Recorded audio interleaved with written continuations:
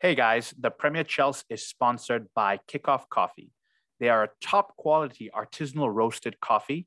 In other words, they're Champions League winner and Premier League winner every single time. They deliver fresh bags directly to your home, so you don't have to go to a coffee shop and pick up something. And the best part about them is every bag gives back to soccer charities. 10% of the proceeds go to organizations that use soccer to promote youth social development in the underserved areas. Use our code TPCoffee15 to get 15% off your order. You can order at kickoffcoffeeco.com or check out the links on our social media. Thanks. Hello, and welcome back to the Premier Chelsea, your source for all things Premier League, but starting with Chelsea first. Coming to you on your speakers and headsets, good morning, good afternoon, good evening. I'm one of your hosts, Jackie. I'm here with my two good friends, Rahul and Alex, but today we're joined by a very special guest, the rules expert for the CBS European football coverage and former FIFA referee. Welcome to the show, Christina Unkel. Thanks for having me, guys. This is exciting. It's absolutely an honor for us to have you on here. Tell us a little bit about yourself and your background, anything you feel like sharing with us today. Yeah, try not to bore anybody too much, but just long story short, at least what's relevant for this portion of the world. I, as you mentioned, past FIFA referee, representing the United States for 7 years on the international panel, which was it was a big honor for me to be able to do that. But I had been refereeing international soccer. The women's side's a little bit different than the men's side, although it's changing quite a bit for over 10 years. And started officiating when I was 10 years old. Wow. Yeah, which a lot of people probably, if you read a little bit, it's because I was yelling at the referees. Go figure. My coach was a ref. He made me take the ref course when I was 10, or he told me I couldn't keep yelling at the refs unless I took the course because I didn't make any sense. I wasn't yelling at them properly. I didn't know the laws of the game.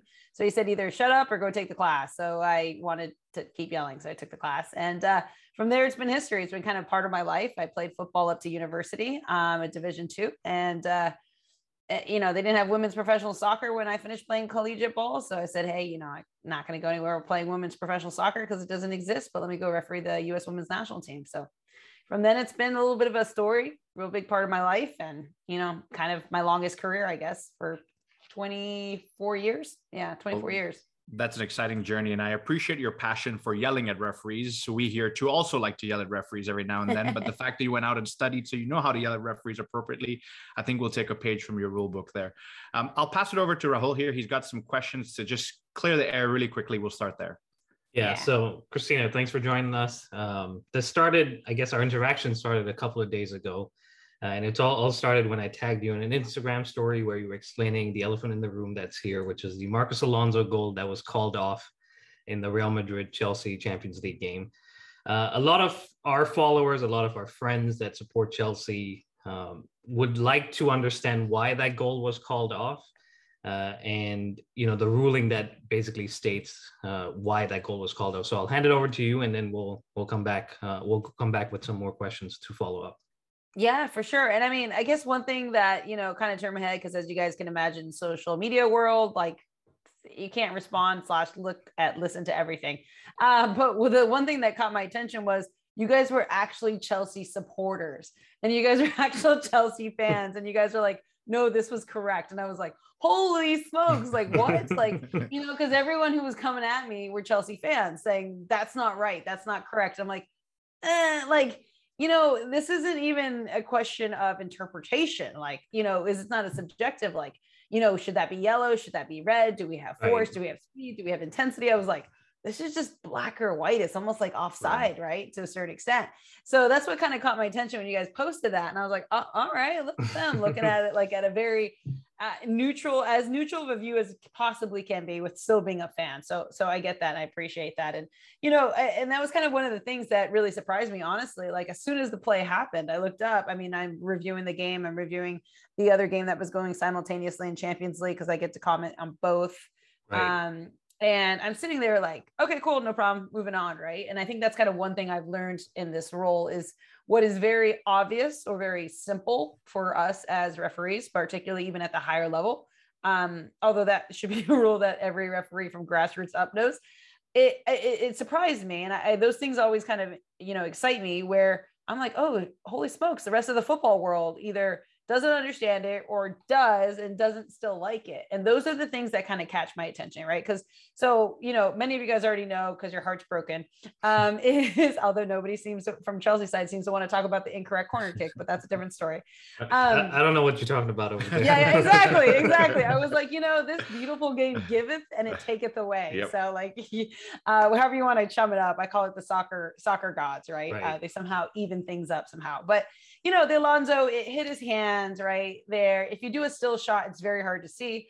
If you do kind of that, there's one angle that's really demonstrative that really reflects and shows that there is actual contact and afflection. So I've seen people, generating different videos that aren't the best angles. And I'm like, can someone just show that one that we did on Paramount Plus, where literally, or it was HQ, and I even circled it, and it was great. So kudos to that. I still got to figure out who the producer who clipped that properly. But it's very clear. And as a VAR in the booth, you'll see that it's very clear that there was actual contact. And this is one of those, nuances in the law where when we talk about handling, 95% of the time, when we talk about handling, we're talking about whether it's a deliberate handling or not, right? And so that's where the interpretation of outside the silhouette, have you made yourself bigger, right?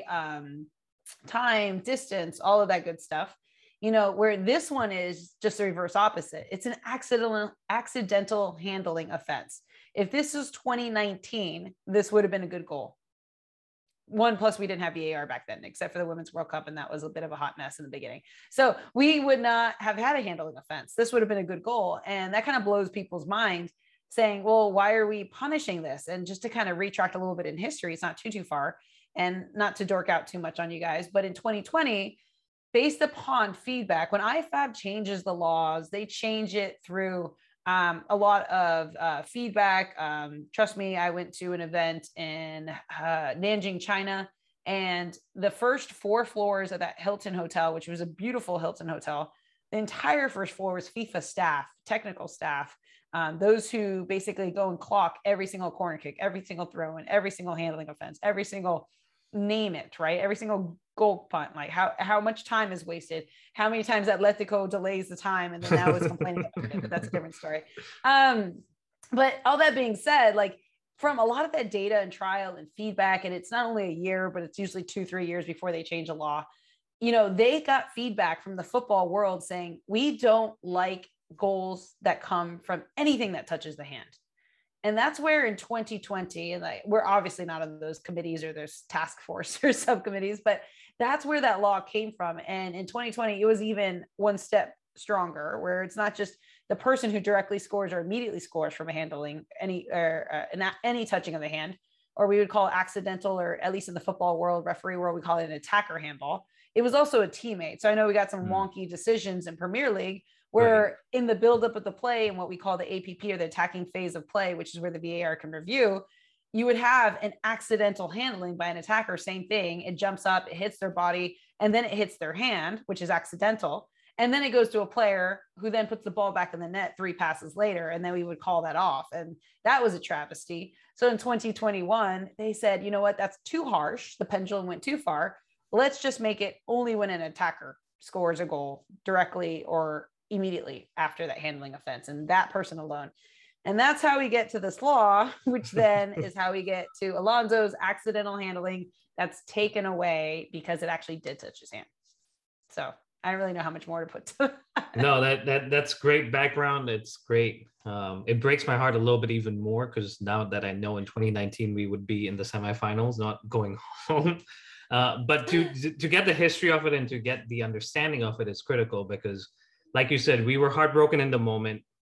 In the moment when the goal was called off, I think all 3 of us, even though we weren't watching it together, were saying a lot of things about the referee and the VAR decision. But to take the time and actually hear you explain it on Paramount Plus, which is when we interacted, I think helps us understand why it was taken off. And now that it's come back a little bit closer to the original decision, like you said, the pendulum swung back a little bit. Do we think it's going to go back again to what it was 2-3 years ago? So it's interesting you say that. It's not up for discussion in IFAB. IFAB hasn't brought that up as a point that it would change here. Typically, they have their meetings in March and it got delayed. So that's not going to be something that changes for the 2022 season. However, you know, me digging back in and really dorking out about it and going back, and because every time they change the law, they have clarifications and explanations as to why they do it. And there's only like people like me and my friend Mark Geiger and a couple of other and Joe Fletcher that really like get into the detail. And we're like, oh, this is so cool.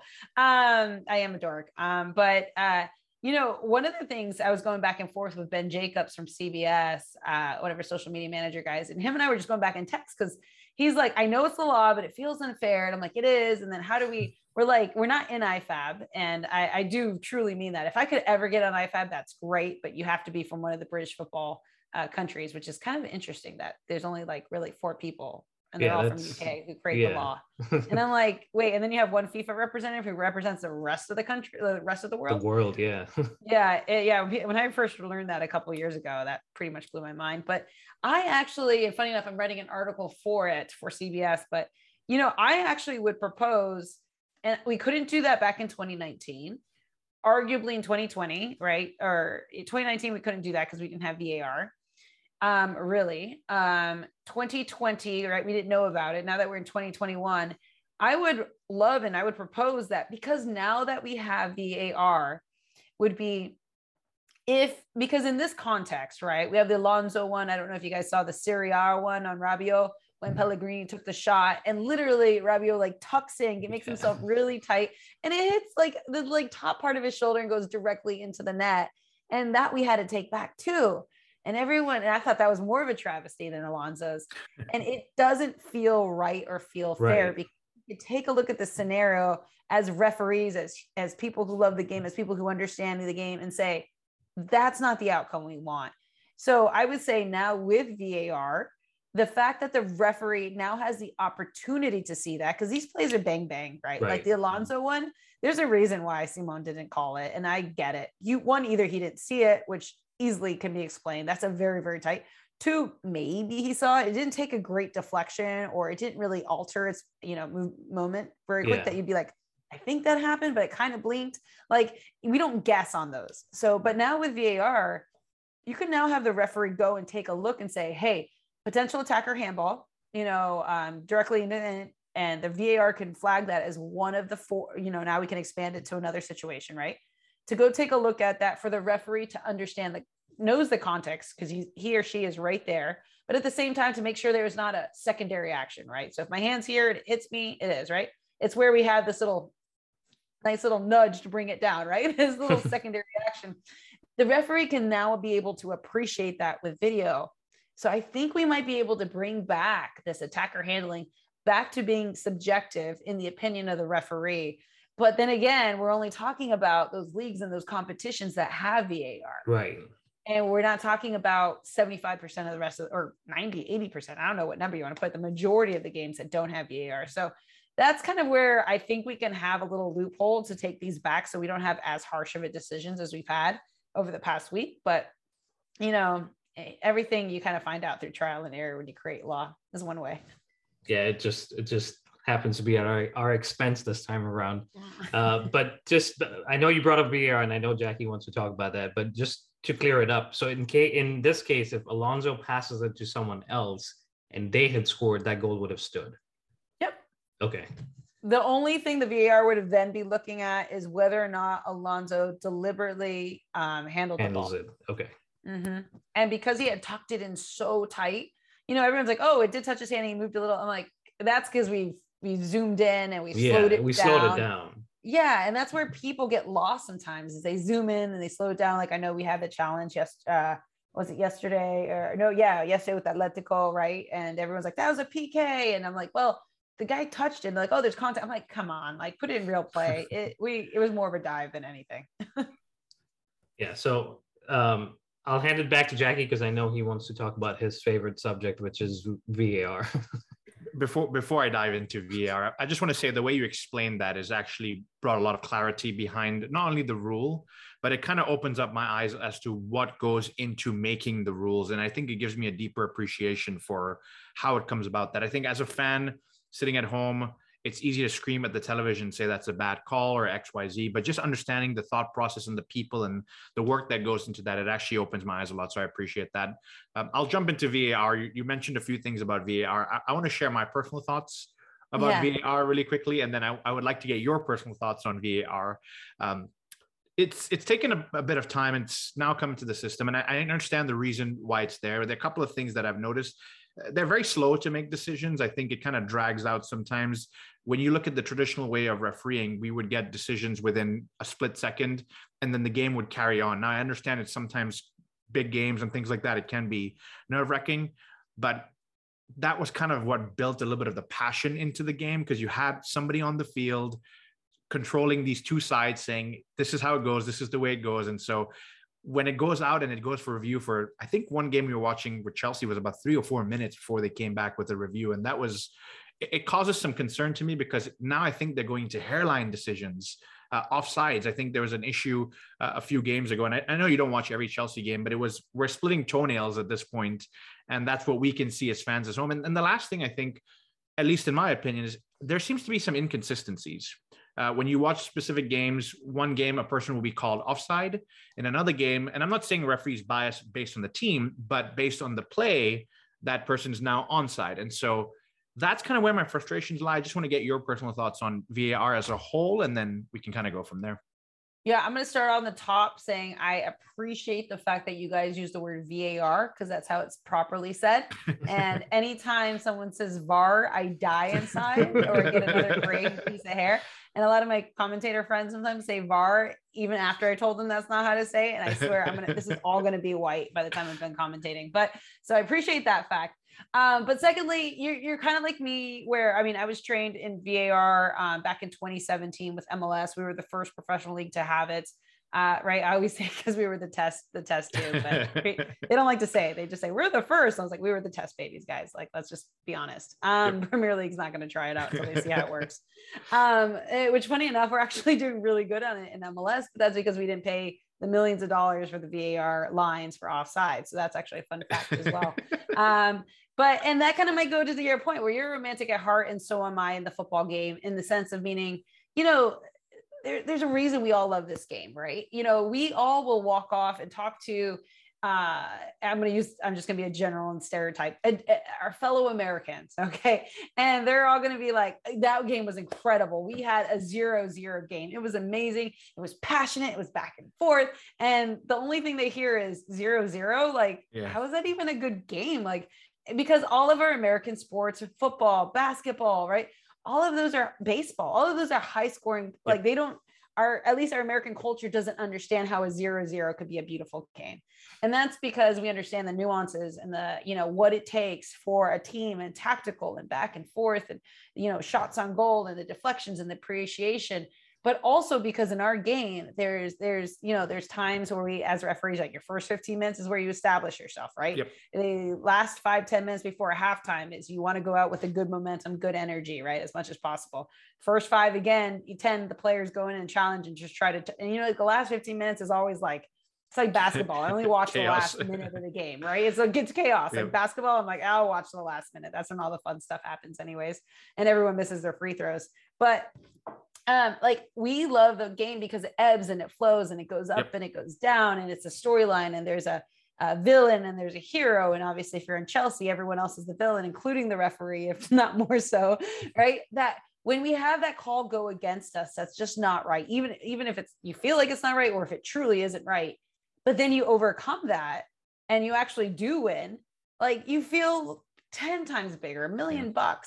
And that's where I say you're a romantic at heart in football, and so am I. And so when we had the introduction of VAR and how technical it was, and how, we are, turning this into a computer, into a robot, into officiating. And, for me, refereeing is an art. It's not a science. You can't explain some of the things. Like, I had a question the other day, and I should have explained it this way. I'm like, it's like faith. You can't explain it. It just is. It's football knowledge. That's what football understanding is, like our version of faith in the football world. Like, you can't fully put words to it, no matter, even though I'm paid to put words to it, I try. Like, you just know it deep down when you're part of the game. So when we introduced VAR, I was like, I don't like this. I mean, it is the way we're going. And as a referee, there's been plenty of laws that have come through that I'm like, I wholeheartedly disagree with, but I have to apply it because that's what IFAB has. FIFA adopted it. And in order for me to continue to officiate and officiate at a high level and not let the quote unquote game pass me by, Right. I have to accept that that's the application. So even though I was against VAR initially, I had to learn it. I'm like, okay, whatever. This is where we're going. It's modern day game, modern day player, modern day referee. Let's move forward. But now I'm actually a fan of VAR, and it's more for so the fact that we as referees are the only people in that game that can change a game critical decision, or what we call KMI, a key match incident, that affects the outcome of that match. And so now in our modern day, where even before technology wasn't allowed on the sidelines, coaches weren't allowed to have technology. They didn't have ear pods in, right? They didn't have anyone communicating from them. That was actually restricted, even though it was really hard to, really monitor and tell them no, even though you knew, like coach, from Canada always had it. And I've always had to believe like Herman didn't have it and be like, okay, I didn't see that. Right. Like, I would be like, that's for the safety of the players. Right. Everyone has it. Everyone sees that you made a decision wrong. And if you're the only one who can't, you're the only one who could change it, why not provide that for us? So obviously the introduction of VAR is a little rough and we all knew it. As us in the referee world, we're like, we're not going to get this correct. Like at the highest level, it's not going to happen overnight. That's just the reality. We're going to figure out what works, what doesn't work. We're going to try to modify. We're going to keep the protocol of how we use VAR very, very tight, and then figure out where we can loosen up a little bit on it. And so there are some areas of improvement still. I mean, it's still in its infancy compared to when everything else has existed. It's only been around for 5 years, like 4 years really on the international stage. So, I'm with you on that. And the times that it takes the longest, think about when it takes the longest, right? And that's where I challenge you. The times that it takes the 2 or 3 minutes, is it typically in an offside scenario where it's super, super tight? And do we have 2 or 3 other, situations that led up to that offside? So for example, when you're in the VAR booth, we say, you have to clean the APP, aka you have to check everything from the attacking phase of play, which is really the first, or the last time we go in to say it's appropriate for the ball to be moving forward into the attack, where the football world would accept the fact that we'll reverse it, right? We're not going back 5 minutes. And we say clear the APP, meaning we're looking at every potential situation. So sometimes there are complicated scenarios where possible handling, possible foul, possible red card, possible offside, ball in the back of the net. You're like, oh, shoot, right? You hit the little red button. I promise you it's red. It looks like the easy button, but it's not. As soon as you hit it, like, that you have your entire crew down there, like saying, sweet Lord, hurry up, right? You as the VAR, like assistant VAR, go check offside, go, you actually are the one with that and I actually do like semi-automatic offside. They have to set the lines. So while they're setting the lines and talking to the video operator there, sometimes you say, okay, will possible handling negate the offside so we don't have to worry about checking offside, right? You have to take it, hey, send me camera angle 1 behind the goal, send me, high line, make sure, look at this, look at this, look at this. Okay, 100% confident, because when you're in that booth, there's no excuse for getting it wrong. Literally no excuse. Like everyone's like, we paid millions of dollars for you to have 16 camera angles. Yep. That's what it comes down to. You only have 4 quads in your screen. You only have 4 screens. So we call it a quad, and you can make it to 2 or 1 or whatever. And then your video operator next to you has all other 16 camera angles. And, really, especially we work with Hawkeye, their camera operators or video operators are very, very good. They know the game as well too, but they also can make mistakes. But I mean, they hang out with us enough that they kind of become like sir referees, like little like sir. But like, if, for example, we miss a camera angle that was in the upper right-hand side, and usually we kind of know, hey, this reverse camera angle will be great. Behind the camera angle would really give us a better look. But if we miss one camera angle and we check and we're like, no, we're good. Go to the next one. Go to the next one. And that first scenario, we missed that camera angle that would have negated everything else behind it. Like we're done. We're crucified. We're dead. Right. So even though there's no actual time requirement, trust me, once you hit that red button, it's green. There's a little tickler on the bottom and it's green. And then it hits like 15 seconds and it turns yellow. And then it hits 20 seconds and it turns red. And it literally feels like you're about to blow up. Like you're like in a movie and you're like racing against time and you have to get it before it hits red. But like, we literally have to go through some of those segments. So there are some times, like even me, sometimes I'll be watching a game and I'm like, dude, like, what are we doing? I was like, it's right there. Like we're good. Like it should have been like 30 seconds.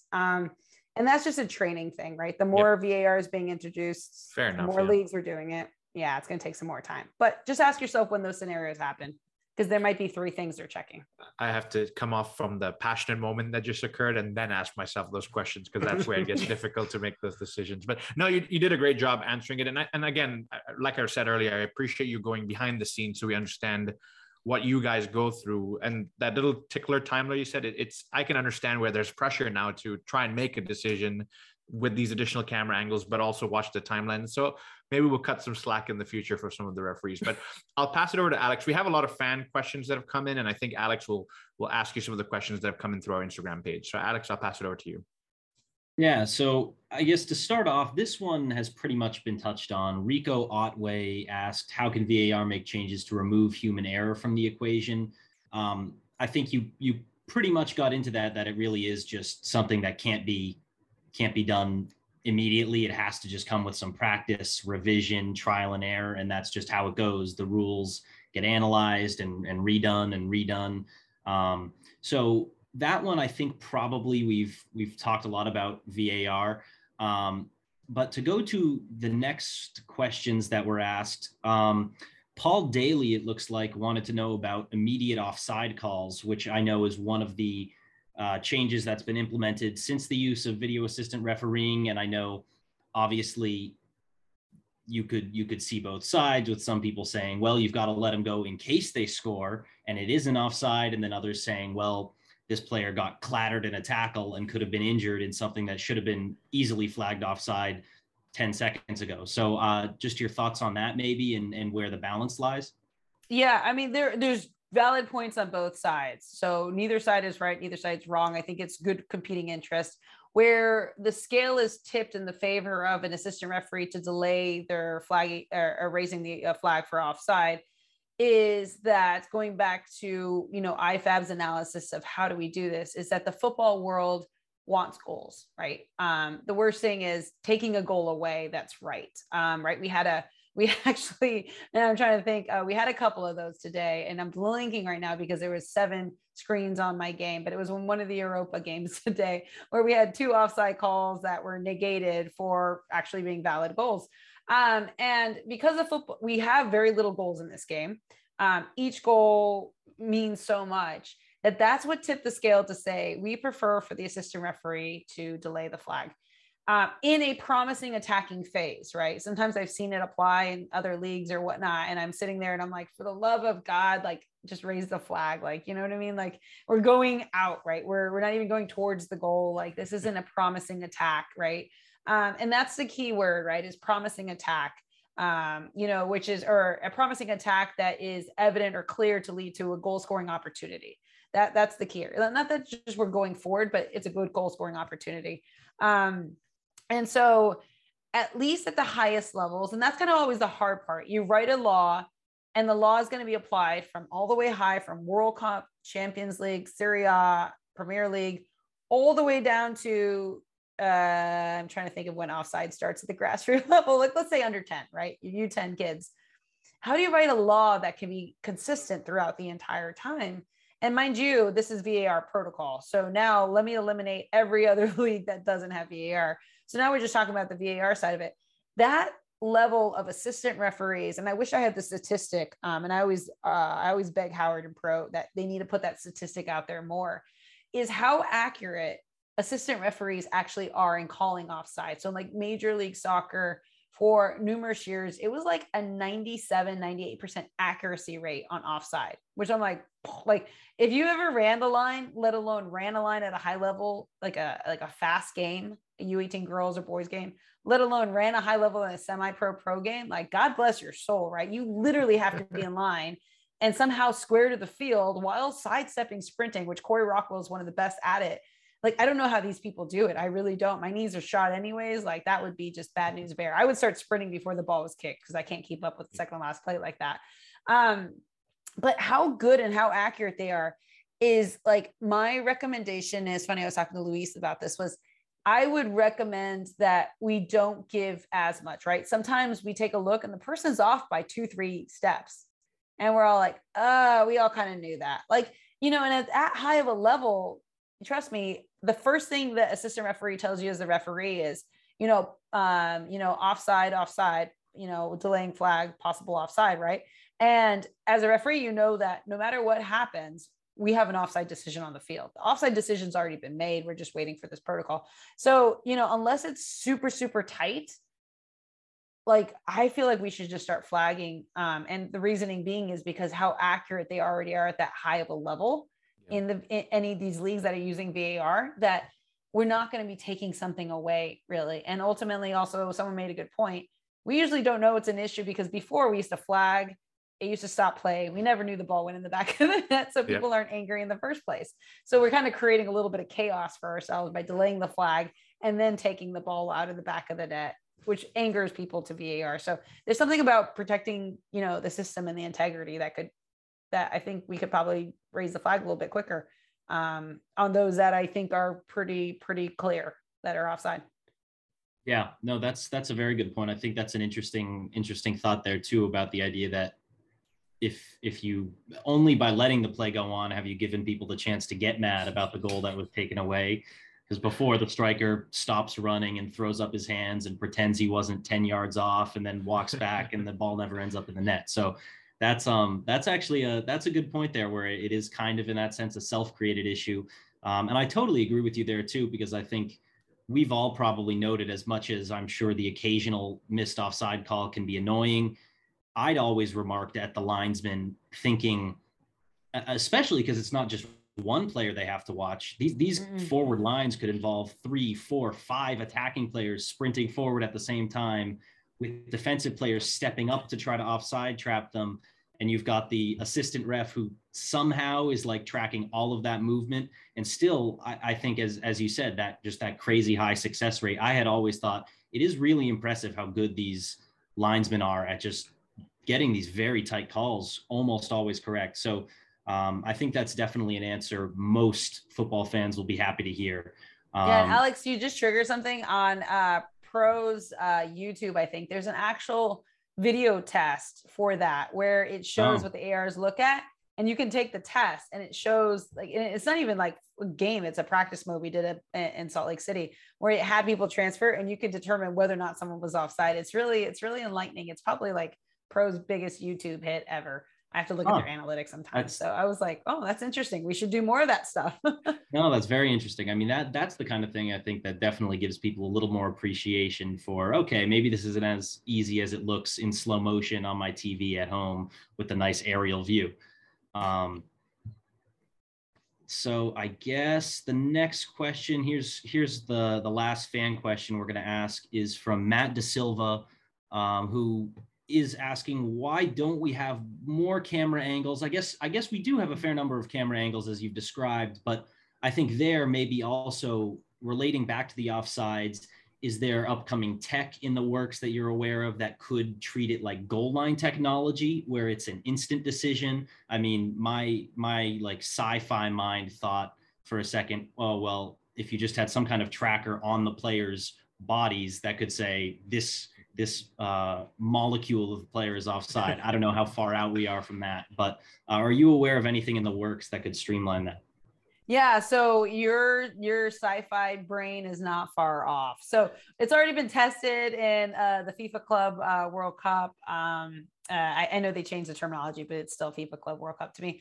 The semi-automated technology that's been out there that they've experimented with a couple of tournaments, and I do truly, they haven't come out and said it yet. I do think that the amount of money, millions of dollars they've invested in the technology and the application and having it in real life game, that it will be here for Qatar, for Qatar, however you want to say it, the Men's World Cup, that will be. And it's good to hear like some insight from some colleagues, because I've seen the system in play, but I've never used it, right? I've seen examples and trials and whatnot, but I've never actually been behind the video monitor working with the video operator during a live game.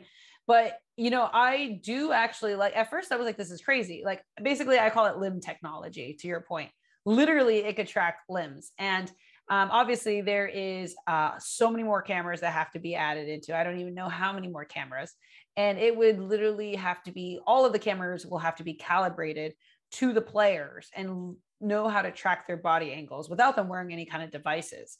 but the technology being one, synchronized, so it's all at the same time, which is super like there's like three main components for VAR technology and semi-automated technology, and synchronization is one of them, because if I'm looking at one screen, it better be the exact same time frame as the other one. If not, it'll give me two different stories. But the semi-automated technology literally tracks limbs, body parts, fingers, toes, whatever you want to call it. And what it does and what it reduces the time is, when you as the VAR, it's actually the assistant VAR, which is typically, I'm like pointing as if there's someone next to me, which is actually an assistant referee, usually a higher level assistant referee as well. In the beginning, it was another referee. We would laugh. We're like, we got two referees trying to figure out offside. Good luck. But now it's assistant referees. Their job primarily is to set the line with the video operator. And it's when the ball is first hit is what marks the time as where the person's body is, right? Obviously not when they receive it, yada yada. You guys are really smart, and your audience is smart, they know that. But to get to that, sometimes you have to go rock back and forth with the camera angles. So you have to say go 2 frames, go 1 frame back, to really what we call set the line. And as soon as we do that and we get that in place and we get that set, then we make that determination. Was that person one in an offside position? If the answer is yes, then you go to a second question. Okay, they were in offside position. Did they interfere with play? Did they interfere with opponent? Do they gain an unfair advantage? There's 3 different kinds of offside. So that's where that second analysis goes. Where semi-automatic technology will go is basically immediately setting the line already for the referees and the assistant referees, so they don't have to do that work. All the assistant VAR would have to do is take a look and be like, yep, I confirm, and then we move forward. So there's no longer that communication. And I really do believe that will save about effortlessly, which sounds like nothing, except when you're watching a game or you're the VAR behind the booth, 20 to 30 seconds easily it would shave. They've done so much, testing of it already. And they say by default, it already saves about 30 seconds on those reviews. And, as soon as that AVAR confirms that that is the right touch point, then, the interpretation, that second part goes into analysis, and that will save time.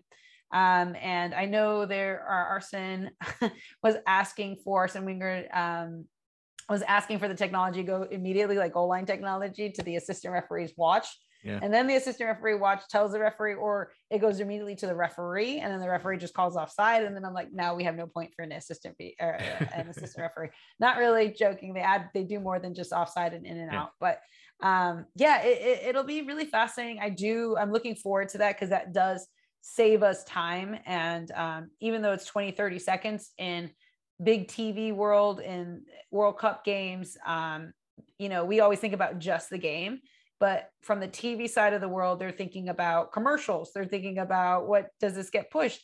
And each commercial is hundreds and thousands of dollars. So, it's worth an investment for them. And it kind of saves us, the referees, as well, from a timing angle. So it's not official. So I'm not saying I'm speaking on behalf of anyone, but more than likely we will see semi-automated technology for sure in the Men's World Cup this year. Yeah, I think that's certainly would probably be welcomed, I think, by most people, because when you think about goal line tech, especially, I can only think of one example, that being, I believe it was Aston Villa a season or two ago, who I think, do you guys remember, I believe they had goal line technology. The only time I've ever seen it mess up, the ball was technically over the line, and I think they actually stayed in the Premier League because of that. But aside from that, it's entirely really uncontroversial. And I think now that everyone knows, the ref has the watch or whatever, that'll just say over the line, not over the line. There's no more arguing. There are no more ghost goals, Frank Lampard style. We know of that one.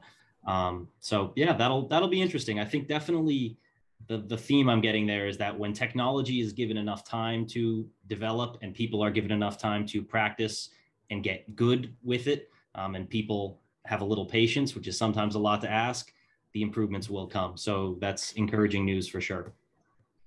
Patience. I love that word. It's sometimes in short supply, I think, among soccer fans worldwide. But well, Alex, thanks for doing the fan segment. It was really good to see some of the questions come in. I want to talk about the future state a little bit. And you've told us about your story and why you went and studied to become a referee, but just high level, how does someone go about becoming a professional referee? What's kind of the steps? What's the education they need to obtain? Yeah, no, I mean, I'll speak more towards the United States, although I could speak internationally, but at least here for the States wise is, first you become a referee, right? And And that sounds really kind of, Right. I don't mean it patronizing, but sometimes it's difficult to figure out how the heck do I become a referee? And each state is responsible for the certification of its referees in its state. So I'm Okay. actually the state referee administrator for Florida. So I'm responsible for the certification of all Florida soccer referees. And so if you're from Florida, you would go to FLSRC or FSR, you would log in, you'd pay, you take the module, you become what US Soccer calls a grassroots referee. I can, debate about whether I like that name or not, but that's a different story. But that's how you would start. And same thing, if you were in Massachusetts, if you were in Southern California, North California, you would basically just Google soccer referee and your state. And it should take you, one, because I don't want to say we have a monopoly because that sounds really bad, but we're basically like, if you think of the, a US Olympic Committee or whatever, we're grandfathered as the person, the organization responsible for that. So you become certified. Now everyone's like, awesome, I got my certification. How to become a pro referee next year? You don't. What you have to do, and it's kind of like anything, like really, and when I explain this to people, it makes sense. Similar to as a player, how do I get to the national team? It's the same thing. And people don't realize that there's a path for referees. Right. And, your first couple of years, you're literally trying to figure out, how do I point for a corner? How do I point for a goal kick? Then you figure that out in the first year, the first season. Oh, cool. Now I know how to point for a corner, how to point for a goal kick. And we think we know, but when you're on the line, you're like, oh, this is different. Right.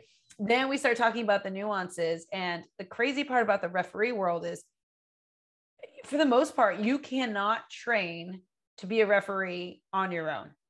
You need a game to do so. Right. And usually the game matters. Like, right. Like I always freak out, I forgot who I was telling this in NCAA. It was like a D1 coach. And I was telling him like, it was some recruiting thing. It was a tournament and I was there and he was there.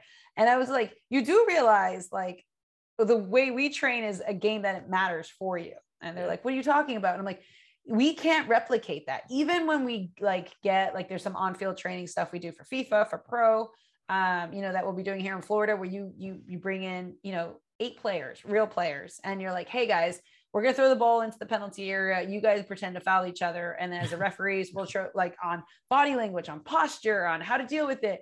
The players never really mimic. No one's going to go in 2-foot studs into the other person's ankle and break, right? And then they all do these weird things. And you as a ref, you're like, I can't really pretend as well. Like I'm laughing half the time. So these games are what gets this experience. And what people don't really even know is let me go to Champions League, for example. Many of these men that are doing these games are in their middle 40s, right? Yeah. And so to even get to some of those levels, and I don't want to dishearten anyone because, right, you could be a prodigy and you could just be really good at it in about 3, 4, 5 years. And this is not to be unheard of. 3, 4, 5 years, you're just a really proficient athletic wise. People forget referees are athletes, especially at the pro levels. You have to be fitter than the athlete. We have FIFA fitness tests, all that stuff. Then your application of the laws of the game. After you get a couple of those years in, you start in these pipelines. There's academies in certain places right now. Dallas Cup is going on, and there's a bunch of academies from CONCACAF Academy to US Soccer's Academy to Pros Academy.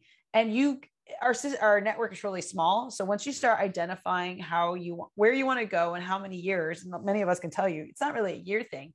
You can have one really great season, and then you can have a really bad season like a player. And then you got to get back on that horse and then figure it out. So, I would say, once you really get into the pipeline, once you start advancing and becoming a regional referee and start moving up the line, which means you're getting assessments, you're passing a fitness test, you've indicated that then you become a national referee.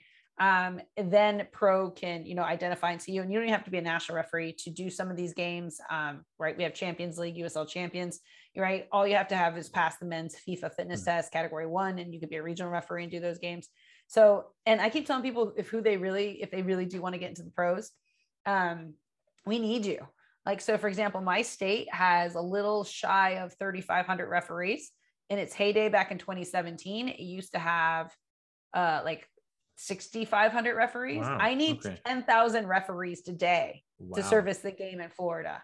We are having plenty of games. I was at my daughter's tournament this past weekend, and there was a U18 boys game that only had 1 assistant referee, 1 center. And I'm telling you, these people are paying silly money. I just saw a tournament on the East Coast, under 13 girls game center, $90. Wow. And I was like, dang, I'm going to get I'm going to go back to refereeing. I'm going to have my daughter play over there and go make $400 today. But, you know, that's kind of how you get through it. You get through that path line, you get through that, Right. you know, and if you're in a state that isn't very strong for referee or very strong for soccer or football, you find ways and you connect, like kind of like social media, you connect with other people and other people that are coming up. And, you know, you can find your way to the higher levels much, much quicker, I think, now than you could in the past. Because in the past, and I say the past, not that long ago, 10 years ago, there wasn't a lot of professional soccer and or football, and we didn't have contracts, we didn't have PSRA, we didn't have any of that stuff. You couldn't make it a career. And I would tell people 5-6 years ago, closer to 7-8 now, like, don't make this your career, because you can't. And now I'm like, hey, you can actually make this a career now, which is really, really cool. And you can make over 6 figures doing this at the professional level. So that's amazing. And I think that leads me to another question. And you've touched a little bit about it. I mean, being a referee is a very tough job. And I don't want to say like I'm a professional referee, but I had done some part of refereeing in intramurals back in college. And so I've played both sides of the coin. I've been a referee that's been abused, and I've been the person abusing the referee. So I know exactly what it's like.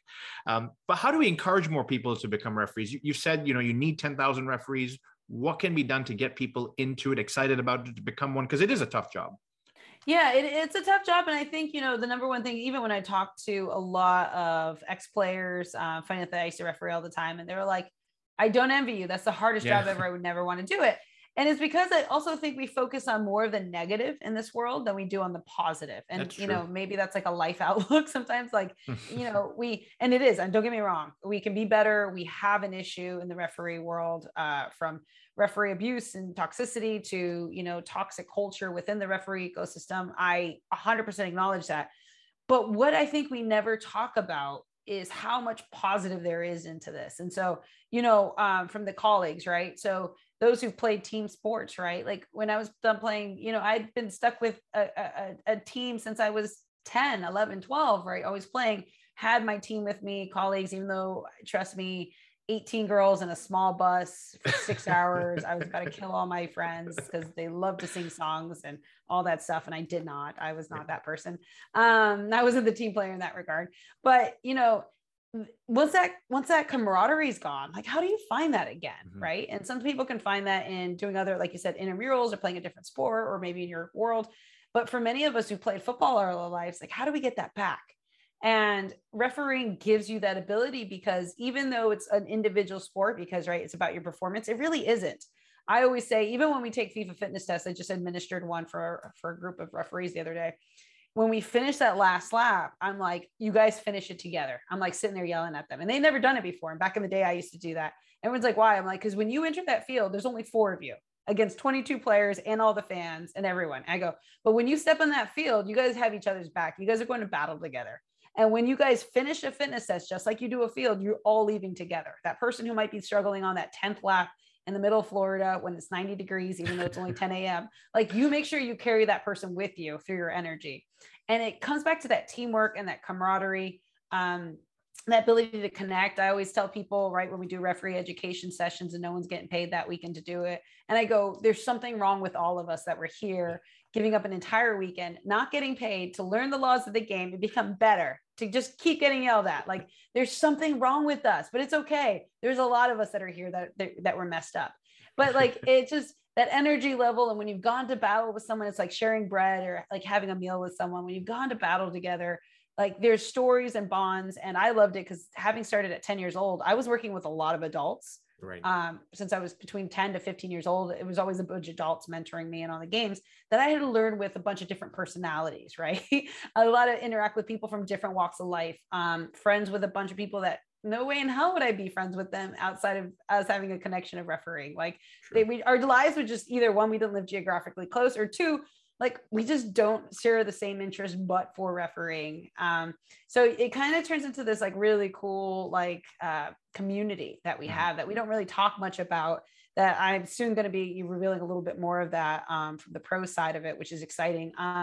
But just to show all that positivity that comes from it. And obviously I'm a little bit more into it because, like, my husband is a referee as well too, and so I met him when I was coming up as well. So, you know, for me it was kind of a lifestyle, right? Yeah. So and although everyone asks if our 6-year-old's going to referee, I really want her to be a professional golfer instead. There's a lot more money in it, and it's really nice to hang out in the clubhouses. Like, no more porta potties at golf.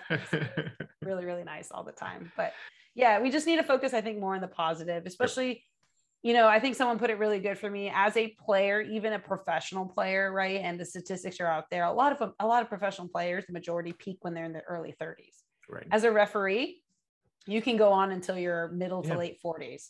And, you know, even those, and then we're talking about, you know, suburb athletes and those guys and girls who can just keep on going. Let's say your end of your career is probably late 30s, early 40s as a referee at a high level. So even though you might never have gotten on that pitch as a player, and or you just have a longer career shelf life as a referee, that you're able to stay at such a high level and play and be amongst it. Like I tell people the number of games I've been a part of, historic games from Abby Wambach beating Mia Hamm's record, like all of these things, like it's just you have the best seat in the house. Yeah. There's nothing to explain it. And when you walk into that tunnel, and they don't play the FIFA anthem anymore, but back in the day, you used to walk into that tunnel and you hear the players screaming like that, and they'd be, you know, the energy and the echo, and you're like, I can't really interact with you guys, but like this is freaking amazing. And you walk out and you pick up the ball and the camera's on you and your ESPN and you're leading out a team and you're knowing that you're putting on, or you're basically the director of that game to make sure that it flows and there's a passion and there's fun. And I always like to keep it just right there at sizzling, and everyone's like, you're gonna lose control. Like, nah, I'm good. Everyone loves it. Like sometimes you gotta let that foul go so everyone gets spicy again. Like that was kind of how I managed a game. And it's just to be able to give that back to the game has given so much to me since I started playing the game when I was like 7-8 years old. Like that's the things we don't talk about, is just it's a beautiful game from all angles. And yeah, there's ugliness in this game, but it's more beautiful than ugly.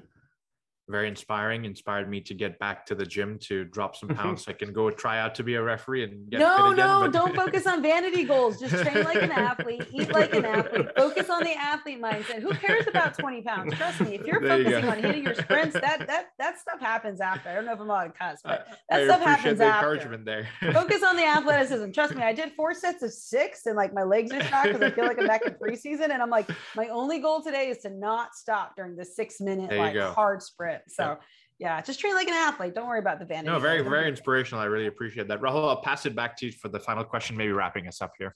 Yeah, I've enjoyed this. I know I've been listening for the most part here, but I've enjoyed getting the insights and the background of some of the things, like Jackie and Alex were saying. We sit at home, we watch the games, and we yell at the referees, we yell at our screens.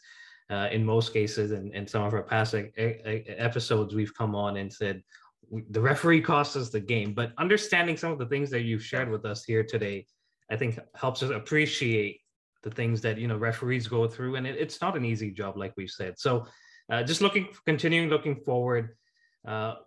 We've spoken about technology coming in and doing more of the work.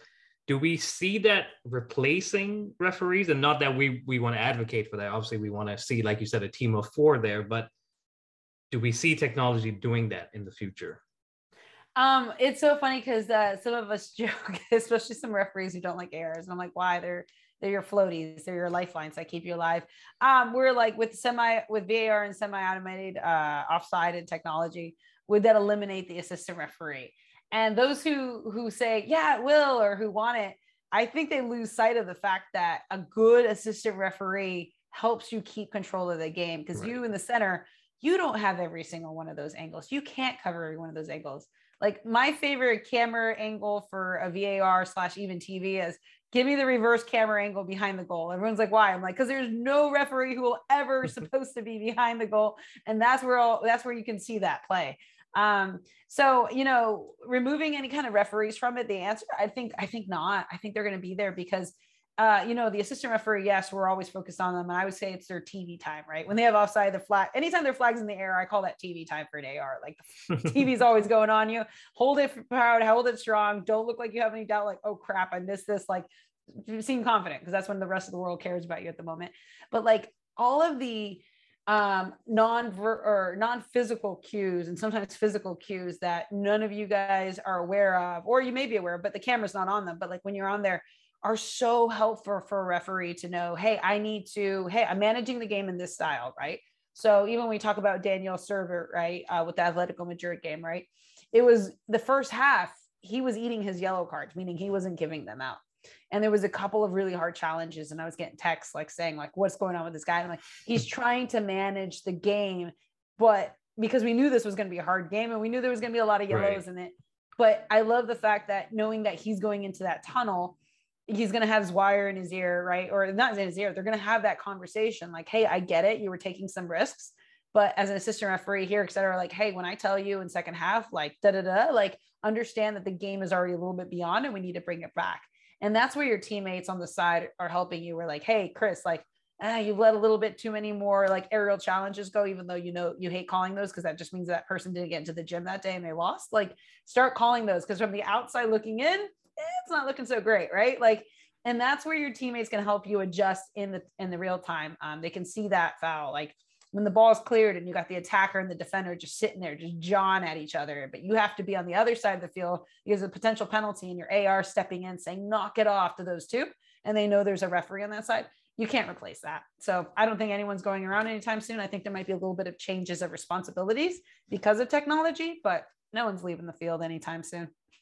And then that's good to hear, because you always, like, even the way you're just describing it, it's when you watch it on TV, you watch it as a fan, you're more focused about the team you support, but the referees are a team too. And the way you've put it has been very helpful to us. And my one final question here is, and I don't know if you support a specific team in Europe.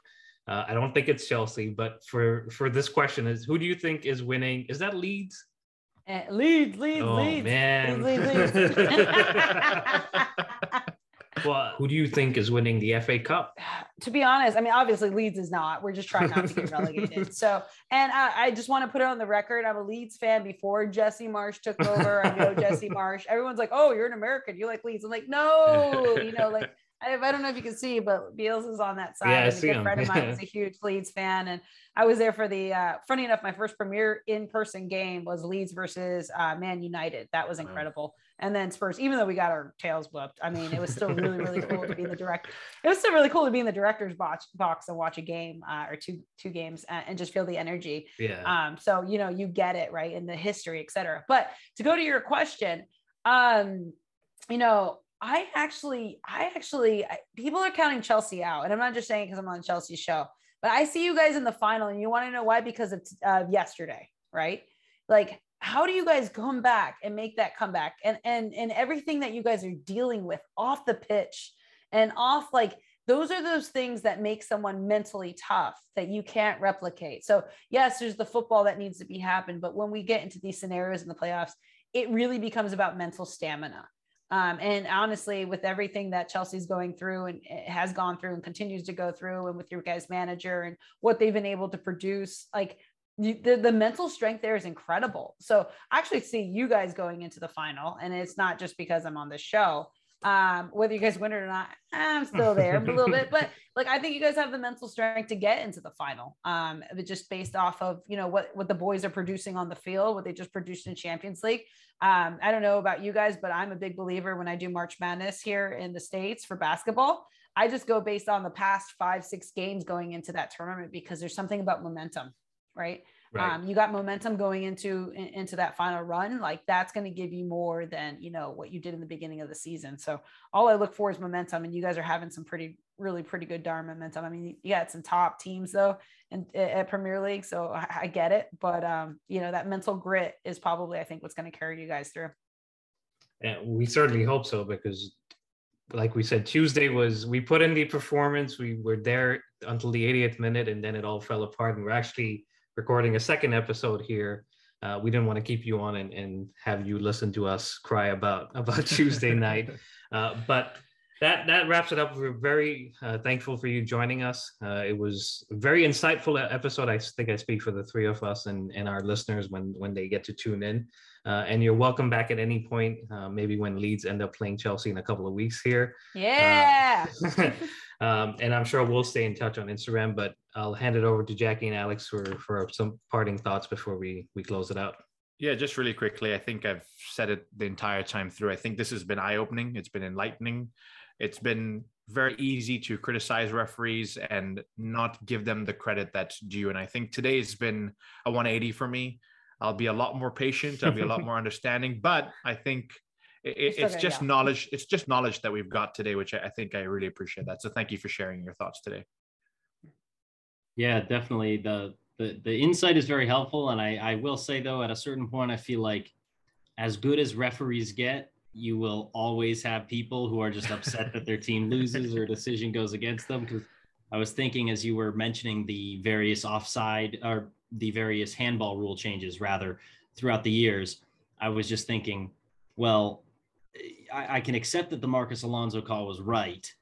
Certainly feels a little harsh, but then I'm looking back at the FA Cup final last year. I think it was last year, right, with Leicester, where they had a handball in the build-up, and thinking, well, if that it was like a direct handball and on right before the assist, and I was thinking, okay, well, now you're telling me if that was a year prior, that would have been ruled out. So I think people will always find a way to be upset when their team loses or a decision goes against them. But it's good to know that theoretically, even if we're seeing it through the lens of our teams, people are trying to keep the beautiful game beautiful. So that's definitely some good insight and perspective there.